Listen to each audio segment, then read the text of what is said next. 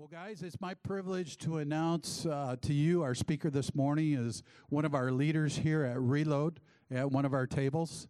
And it's somebody that was born a king. Last week I played the video, That's My King. Well, he's not my king, but he's the son of a king, the Lord, the King of Kings, the Most High. But Mike is just an encouraging brother. God is using him in some amazing ways just to really impact this world for the kingdom of God. But would you give a warm Reload welcome to our brother Mike King? Give him heaven, my friend. Thanks, Pastor Tom. Appreciate it. It's always a pleasure. I was just reflecting with Pastor Bernie. I started coming here when I was 15. Man, that seems... in years, that's a lot.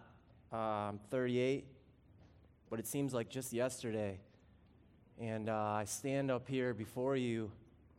I'm just grateful for this church, grateful for all the relationships that I've built over the years. Because I wouldn't be the person I am today without people planting all those seeds in me along the way. And I'm not really going to share too much of my testimony today like I shared before. But what I want to do is we're going to watch a little video here a second, and then we're going to share some scripture, and then I want to share kind of what God has been doing in my life over the last 8 months or so, and what that means for us today. So if you could play that first video, please. Right now, peace, bliss. Just say it. Cry out. Mercy.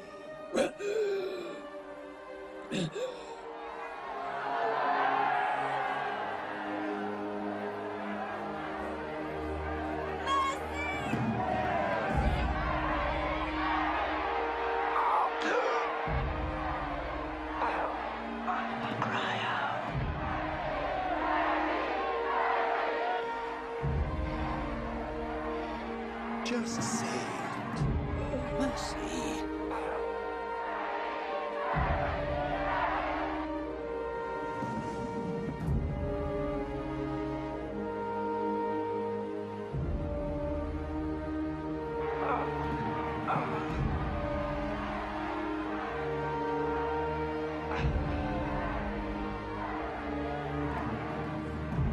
Mercy, Lord. Mercy. Jesus, mercy.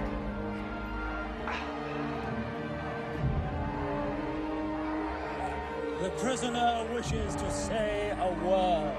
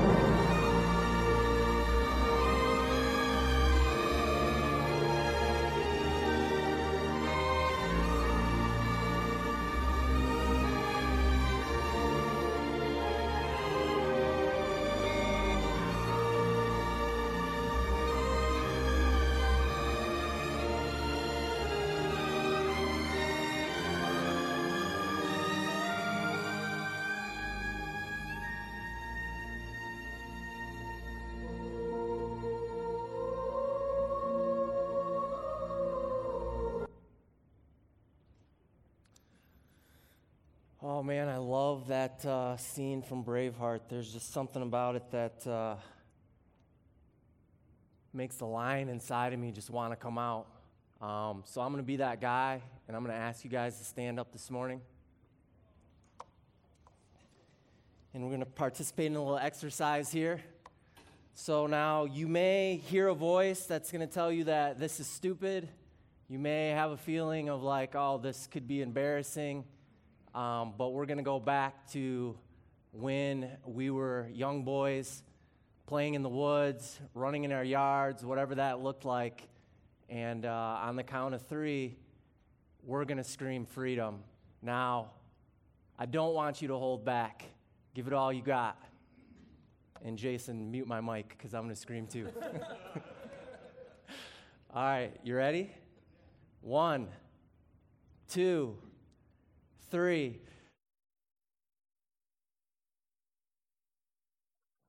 Yeah, you feel how good that feels, right? Okay, you can have a seat. So that was just a little exercise to get us all woke up this morning since we had such a good breakfast. So the name of my talk, or what God placed on my heart, is Where Are All the Real Men At?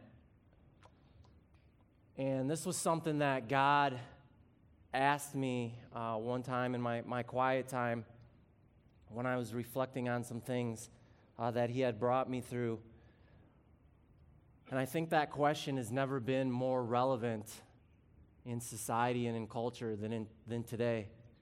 With everything that's going on in our world, all the attacks,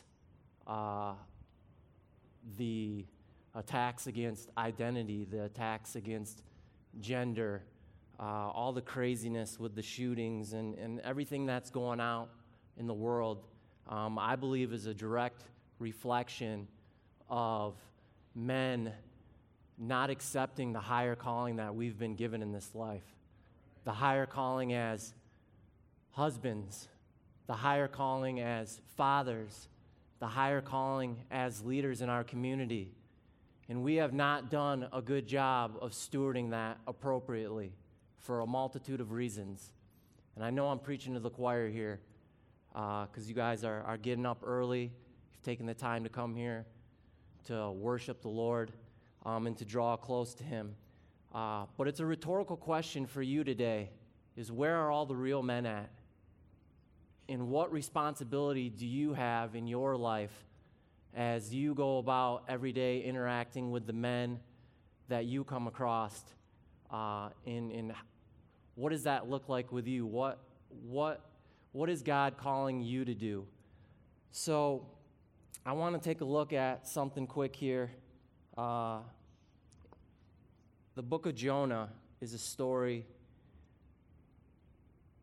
that I can relate to lately. I'm just going to paraphrase here, but if you don't know that story, so the prophet Jonah is told by God to go to the city of Nineveh and to preach repentance to them.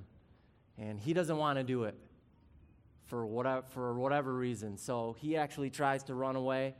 He gets on a ship that's going in a completely different direction. And immediately this supernatural storm comes upon the waters.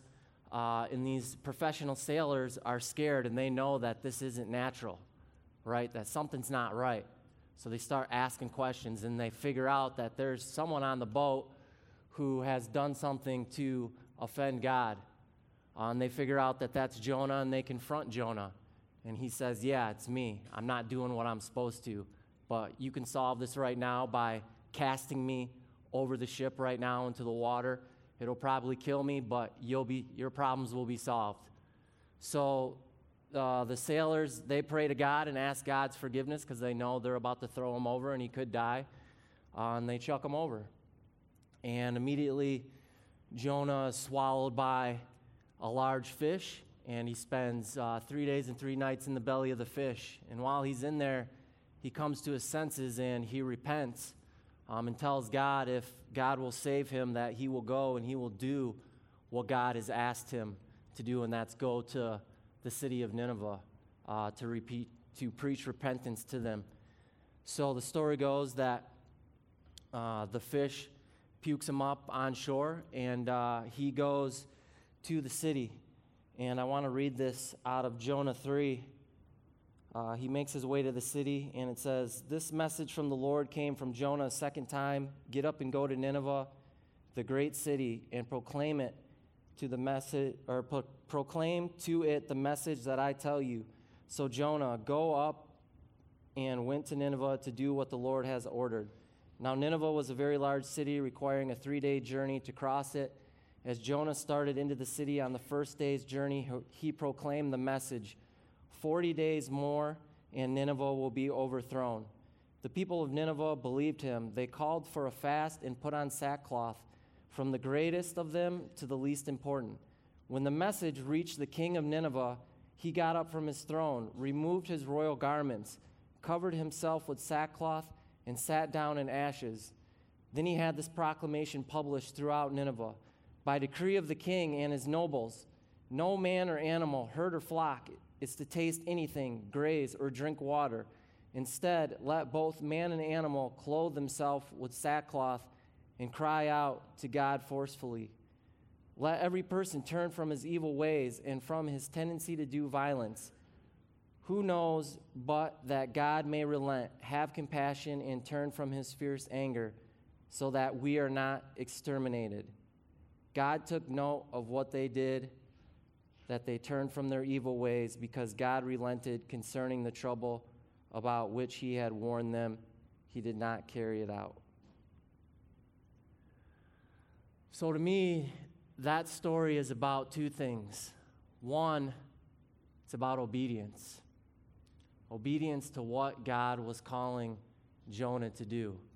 And was he going to listen? And was he going to do that? And two, that story was about trust. Did Jonah want to trust that God's ways were better than his ways? That God might have known something that he didn't? Now, that's kind of been my life for probably the last 3 years and 8 months.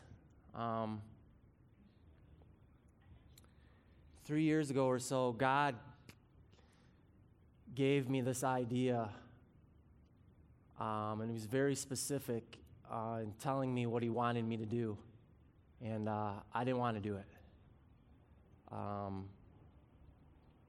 Winters for me are slow in what I do, so I have a lot of time, and instead of working on this thing that God was telling me to do, I would go play basketball, I'd go have lunch with people.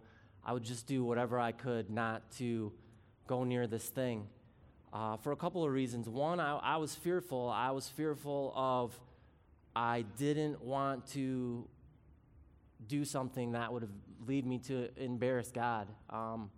It's maybe as strange as that may sound, as funny as that may sound, I didn't. So I didn't want to put myself in this place.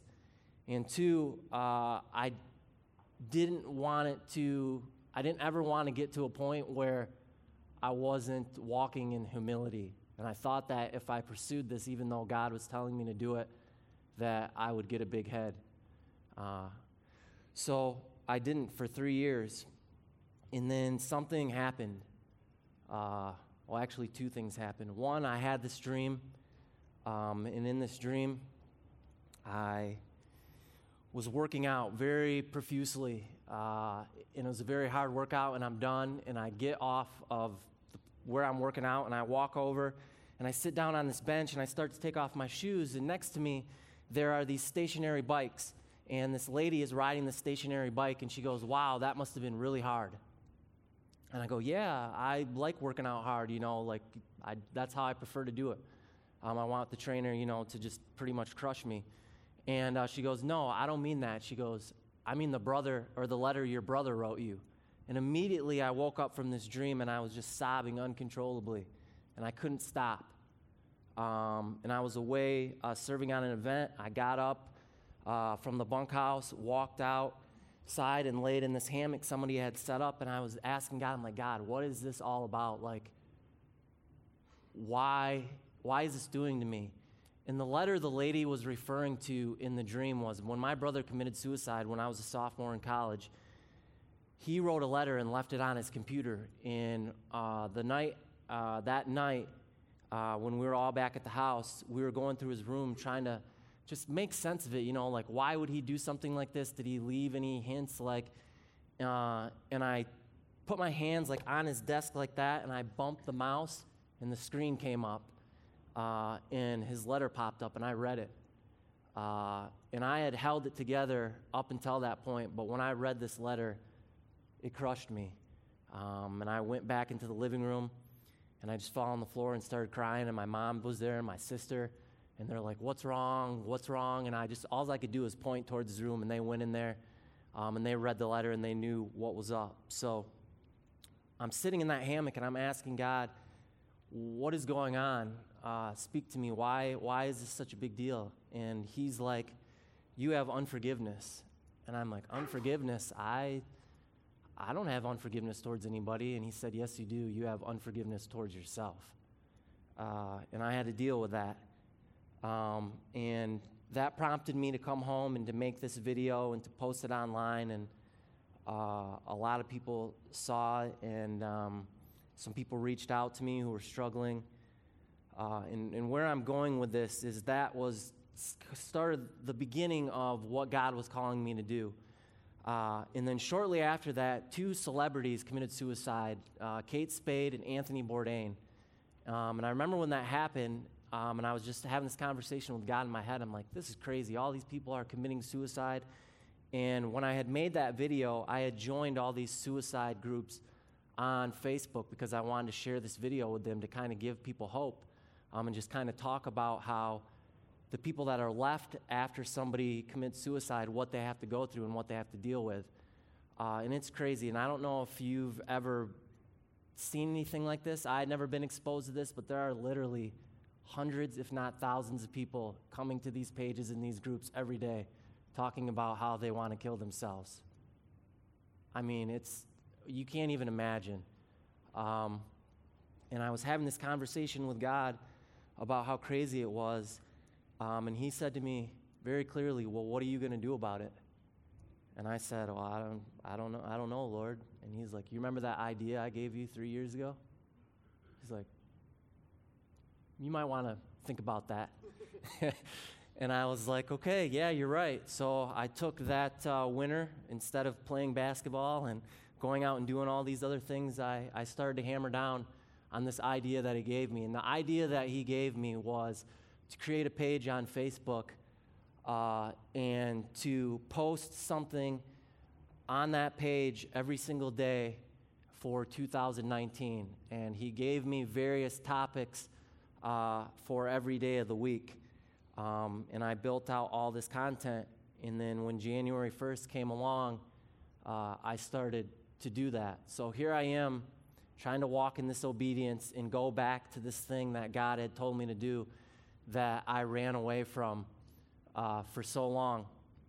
And probably about, 30 days or so into it, I had a gentleman, people were reaching out to me behind the scenes, and I had a gentleman from India reach out to me on Messenger, and he asked if I would be willing to share my testimony with a group of people in India. And I was like, okay, yeah, sure, no problem. It'd be my pleasure. And so we did that. Their time difference is like 13 hours or something. So at 1 o'clock in the morning, one Friday night, I got on a Zoom call and shared my testimony with a small group of people in India. And from that, God took a hold of that obedience, right? And he started to grow it, and he started to stretch it to where now we have started this ministry, Love of God Ministries, with this person there. And we have various groups all around the country, because the news doesn't talk about this stuff, but God, the Holy Spirit is moving across the world like it's never moved before. And people are coming to God like they've never come to before. And I had heard about this a little bit before and seen some things, but to experience this firsthand, like I have been these last 8 months or so, has been incredible. People are thirsty for truth. And more importantly, they're thirsty for God's truth. And they know it when they hear it. So what I want to do in these closing minutes is I just want to share some slides with you to kind of show you what's been going on and how God has taken this thing. So pull up so this is Kumar, and his wife Angel, and he's 23, right? And this was the guy who reached out to me on Facebook, and I asked him after the meeting the very first time. I said, hey, I'm just curious, like, what prompted you to reach out to me? And he said, hey, I was praying one night, and God spoke to me, and he said, I want you to find Mike King. And he said, I don't know Mike King. And he said, go on Facebook. And so he went and got his phone, and he went on Facebook. And he punched in Mike King. And obviously, I'm not the only Mike King in the world. So a long list of Mike Kings came up, and he was like, well, God, which one is it? And God is like, start scrolling, and I'll show you. And he scrolled through, and God highlighted him to me. And he clicked on my name and came to my page, and he's seen some of the videos that I had been putting on my page. And then that's when it was confirmed, and he reached out to me and asked me to share my testimony. Now, he's got an incredible story himself. He speaks English pretty good, but he's never been schooled. And I asked him, I'm like, so how do you know English like that? And he's like, God taught me. Right? And I just that was just incredible to me, right? He's like, I've never been to school in my life. He's like, I just believed in Jesus Christ. And I said, okay, God. And God started teaching him English. So if we go to the next slide. So these next slides are a couple groups of people that we've had the opportunity to speak to. So Kumar, he is on fire for God. He will literally do anything God tells him to do. He walks sometimes 60, 70 miles to go to villages to preach to people because that's what God has called him to do. And so we've kind of been working back and forth with some support that I've been giving him to do some things. And then just he has me preach every now and then, a couple times a month to different people. So this is one group of people that I preached to in a village and just shared my story. This is a widows ministry that we're doing together with these group of widows. And they're going out and they're preaching to the women in the community, in the village, with his wife, Angel. And if we go to the next slide. So there's a picture of us feeding them, because these people, these women, they have nothing. They don't, a lot of them don't work. A lot of them have no way of making money. So it's incredible the amount of faith that these people have. Over here in America, where we have all the clothes and cars and stuff, if I asked you what Kumar's, what would be at the top of his bucket list, I bet no one could guess what it is. What? No, but you're close. He wants to drive a car one day, right? And over here we have all these things, and over there they have nothing, and he just believes in God, that God will give him whatever they need. That's how big his faith is. So if we go to the next slide. So we've got about 4 different groups of pastors across India that Kumar is working with in training and teaching them. And then they're going out to their local villages and sharing the love of God with people. So this is one of the groups. I think there's only a couple more slides. This is another group of pastors. This is from one of the Zoom calls that I was on, just sharing my testimony with them and some teaching. Another slide. All right, that's another group of pastors. Next slide, please. All right, and then Kumar, this summer, he was like, hey, let's put on a kids' Bible camp. And I was like, hey, that's a great idea. What do you need? So he let me know what he needed to be able to do that.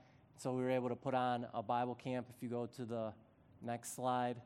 So we had a ton of kids come there. They're hungry to hear the Word of God, to get to know Jesus, and to have a personal relationship with Him. And then I just want to play this video for you, and then I'll wrap things up here.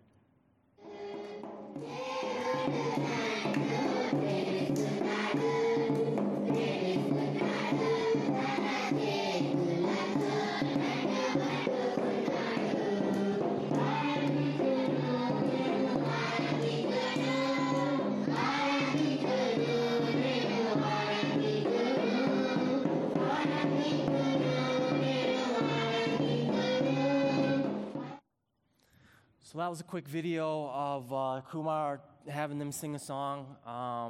He's extremely faithful. Every day he's sending me pictures of what he's doing and how he's using the support that I've been able to help him with and just sow those seeds. So I share all this with you to bring it back to the very first thing, and that is, where are all the real men at? And I would pose to you that there are a lot of definitions or a lot of characteristics that go into being a real man. But if I could distill it down to one, it would be this. Real men are obedient to what God is calling them to, no matter what that looks like, no matter how scary, no matter how big it may be. And it's a lesson that I've had to learn. But as you can see from what God has been able to do, he took that one small little seed of obedience that I was willing to walk into. And because of that, thousands of lives have been affected in some way or another. And that's not me bragging on myself. That's me bragging on God and what he's done.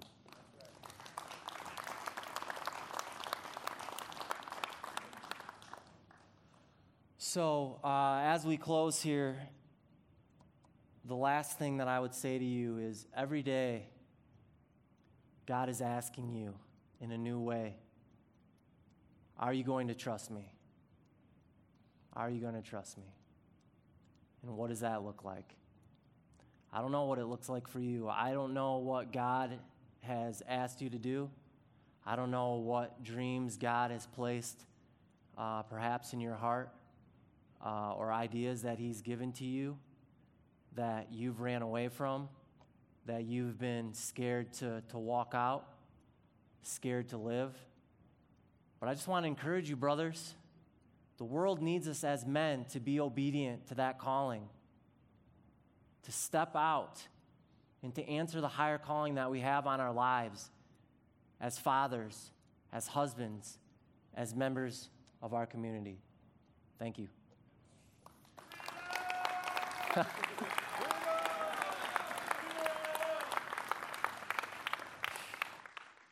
Thanks, Mike. Great word. Now, Mike, have you ever been to India yourself?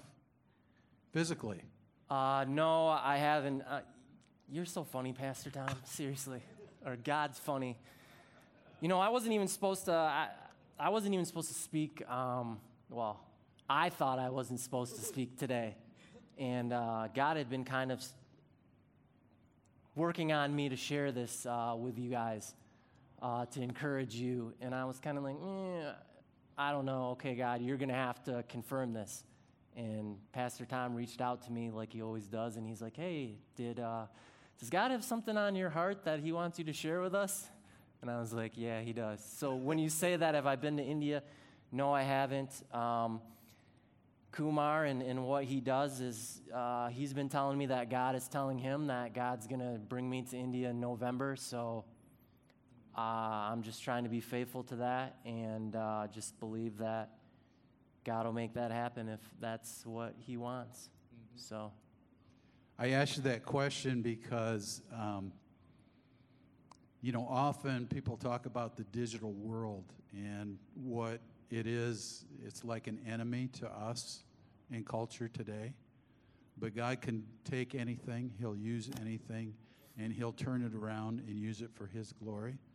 But it's an opportunity that Mike was led to. He saw and he seized the moment to be able to reach out and to make an impact for the kingdom all the way, and he's never been there physically to this point. And so God's got a plan for the future. But for each and every one of us, God's got a unique plan. Jesus said that before he left this earth, he says, go into all the world and preach the gospel to every creature. And sometimes, we really limit that word preach, and we think it's only a 3-point sermon. And it's that, but it's so much more. If you break that word down, it says to give voice to or to demonstrate. It's often said that people are more moved by our actions than our words. It's about the gospel, the truth, presenting the truth, exposing a lie, embracing the truth. But it's also about putting it into action by what we do. And each and every one of us as men, as brothers, we have the opportunity to really live out the gospel, don't we? By loving people, by encouraging people, by sharing the truth with them in love, and just helping them. So guys, let's stand together as we close this morning. Know this, that Jesus said that we are the light of the world. A city set on a hill cannot be hidden. Let's not let anyone hide that light. Let's not let anything hide that light that God has placed on the inside of us. That love, that compassion, the truth. Let's just give our world the truth in Jesus' name.